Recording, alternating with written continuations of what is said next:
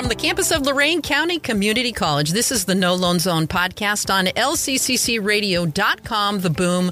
I'm Janet Malpe. I'm a career counselor, and I've helped thousands of students and adults in transition make wise career choices. I believe completing a degree, pursuing passionate work, and debt-free living is key to your future. I'm here to help you on your journey, and so are my guests. Today, my special guest is State Senator Nathan Manning. Senator Manning is serving his first term in the Ohio Senate representing the 13th Senate District, which includes both Huron and Lorain counties. Manning previously served as a prosecutor and joined the Senate after serving 2 terms in the Ohio House of Representatives. He currently resides in North Ridgeville with his wife, Jennifer. Welcome to the program, Senator Nathan Manning. Well, thanks for having me, Janet. You know, we have a lot to talk about today. Okay, but before we get into it, tell us what happens on the 2nd of August. Yes, so August 2nd, the first Tuesday in August, many people are not aware of this, but we are having a second primary. So we had a primary in May, which had the governor and U.S. Senate, congressional seats, and many other issues across the state. But on August 2nd, because the maps were invalidated for state legislature races, we're having a second primary for state rep, state senate, and state central committee. People can vote right now, can't they? Yes, early voting has already started, so you can go to your Board of Elections, or you can get your absentee mail-in voting, or you can do it just like any normal election. Even though it seems like a special election or a weird election, you can still go to your polling location on August 2nd as well. Typically, people do not turn out for these elections, right? On both sides of the aisle, we had a pretty contested governor's race and U.S. Senate race, and turnout in Lorain County was, I believe, 21% for that. So that's pretty low. There was a lot of money and advertising and campaigning going on in that election. This election, we're expecting much lower turnout than that. So part of it is just trying to get the word out and educate people and let people know there is a second primary, and if you want your voice heard, and you need to get out and vote. It's really important to vote, isn't it? Absolutely. You don't want your elected officials being chosen by such a small population. And this is really important because this is who's going to represent your party, whether Republican or Democrat, in the general election. The cost of college has really skyrocketed. As a state legislator, you supported tax deductions, right, for families, and you also supported to increase the funding for what is called the College Opportunity Grant. Can you tell us about that? Yeah, I mean, this is always a big issue. Since I was in college, seems like many years ago, but back in early 2000s, college was extremely expensive back then, and it's only gotten worse, as you've said. And people are coming out of college, sometimes not even completing their degree. So, as a state, we're trying to do what we can, whether that's put a cap on what the universities can increase their tuition, or whether that's, helping in some sort of scholarship for both lower income individuals or people that are going into in-demand jobs. And that's really where I've been focused at, is trying to help those people that are going to these fields that we really need to work on the workforce development. And, employers are looking for these people. So let's help them make that choice where they can go in and come out either debt-free or very low debt, and also get a really high-paying job immediately afterwards. Yeah, making a living wage here in Ohio is really, really important, especially if you're going to college. You want to have a return on your investment. Tell us what you're hearing from employers. What are they needing? One of the great things about my job is that I get to go around and get tours of different facilities and talk to employers and employees. But right now, I'm hearing every single employer is looking for employees. So whether it's manufacturing, whether it's in the nursing field, whether it's just, office workers, all across the board.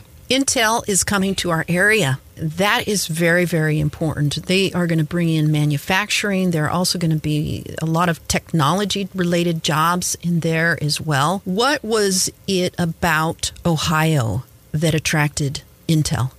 So I don't know if you heard this story, but actually Mary Springowski, a councilwoman out of Lorain, emailed Intel, and that's kind of what got the ball rolling. And they weren't originally looking at Ohio, and then once they started looking at Ohio and working with Jobs Ohio, they realized all the great things that Ohio has to offer, from infrastructure, from universities and education, and really that's where the workforce development comes into play, is that they know that we have community colleges and universities that are willing to have their classes and their degrees reflect what they need. And this is, while it's going in Central Ohio, they did look in Lorain County as well. And Lorain County has a lot to offer in terms of manufacturing and everything, but they need a lot of property, and they're only able to get that in the Columbus area. But this is going to bring a lot more jobs all across the state, and I think Lorain County is going to be one of those places. Yeah, I heard that the footprint on the campus, the Intel campus, was huge. Absolutely. It's like the size of Lakewood. Yes. Yeah, basically its own city. And hopefully the federal government gets their CHIP bill passed, and we're able to really have a great facility in Ohio, which will be great for Ohio, but it's also great for the United States. What initiatives are you most passionate about for this next term? In terms of like workforce development or just anything? Anything. Really. So I'm kind of a criminal justice junkie, I guess. During my undergrad, I was a poli-sci major, and then during law school, while I loved law school, all my classes, like the criminal justice aspects were my favorite. And then I went in and started doing court-appointed work and working as a defense attorney, and I really learned a lot. And then I prosecuted for the city of North Ridgeville as well. And I'm the chair of the Judiciary Committee, so I would love to work on criminal justice reform and continue doing that, trying to be smart on crime rather than you hear tough on crime or you hear soft on crime. What we're trying to do is be smart on crime and help those people. 90% of people are going to be released from prison someday, and this circles back to the workforce development thing. Is a lot of people are released and they don't have a job, they can't go anywhere, and people are looking for employees right now. And so what we're trying to do is get them to have degrees coming out or certificates coming out and can literally walk right into a job once they're released from prison. That sounds exciting. It's, once again, smart. We're helping employers that need employees. We're helping reduce recidivism. Statistics show when somebody has a place to go for work and they are a productive member of society, recidivism just plummets. So, we're going to reduce crime. We're going to reduce victims. So I think all around, that's the type of stuff I love working on. You always hear about abortion and guns and everything else. I like working on workforce development. I like working on criminal justice, those type of things. Something to give people hope. Exactly. And at Lorain County Community College, we offer a lot of classes here. We offer a lot of degrees here, but we also offer hope for the future. And I'm so glad that you were able to come here to the radio station and talk about what you're doing, what you're trying to do here in the Lorain County community. Because inflation and crime that we were talking about, it's tough out there. Lorain County is a special place. Obviously, I'm a little biased being a lifelong resident here. But, Lorain County Community College is the gem of community colleges, in my opinion, and a great thing for Lorain County in general. I came here when my junior year of high school. I think we called it college options back then, where I was able to come from North Ridgeville High School and drive here and actually take college classes. And I did that both my junior and senior year, and all those classes transferred to college. And whether you're getting an associate's degree, whether you're transferring those college credits, or you're coming here with the partnership program, Lorain County Community College offers a very reasonable and affordable option for education. So that's a great thing for us. We just exited a very contentious Supreme Court season. We're a very divided country. You're a conservative Republican. You're for lowering taxes, balanced budgets, and you're also pro-life. The NRA has endorsed you. How do you talk to the other side with some civility? Yeah, and when I first got elected, I first ran in 2014, took office in 2015 in the Ohio House, and even since then, in less than 8 years, things have gotten a lot worse. We always used to say, oh, well, that's D.C. or that's Washington politics. They can't get along, but in Ohio, we get along. And things have gotten a lot worse. That being said, most of our bills, I think close to 90% of them are bipartisan. This last budget, where we had the biggest tax cut in Ohio history, we had the biggest expansion of school choice in Ohio history, things that you would think of as more conservative, Republican-based, we still had a 32-1 vote on the budget in the Ohio Senate. Only one member voted no, and that's because there was a lot of things in there that we all agreed on that were good for Ohio, that weren't partisan. And we were able to work across the aisle, and we can still do that. I carry a lot of bills with my Democrat counterparts, and we get along really well, and we work on nonpartisan things. And really what I went down to Columbus for, a lot of people go down for the abortion and guns and everything else.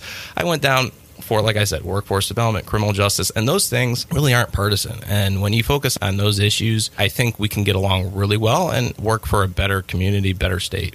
So you're constantly looking for points of connection. Absolutely, yeah. And really, when I sit down and talk, whether it's my colleagues in the Senate or just my friends that are Democrats, we agree on most things. And a lot, whether it's the media or whether it's just more interesting subjects, people want to talk about the hot button issues. But those are really a small percentage of the things that divide us. Tell us again what is going to happen on the 2nd of August. Yes. So once again, the first Tuesday in August, August 2nd, there's going to be a second primary where it is limited. There's only 4 races in our area: state Senate, state representative, and then state central committee, which most people don't even know what that is. It's a partisan position. So if you pull a Democrat ballot, you'd be voting on both the female and male person for the 13th Senate district that would represent you in Columbus in the Democratic Party. And same thing for the Republican Party. You'd be voting for a male and female for the 13th Senate district. So make your voice known. Get out and vote on August 2nd. Absolutely. Senator Nathan Manning, thanks so much for being a part of this program. Thanks for having me. We really appreciate it.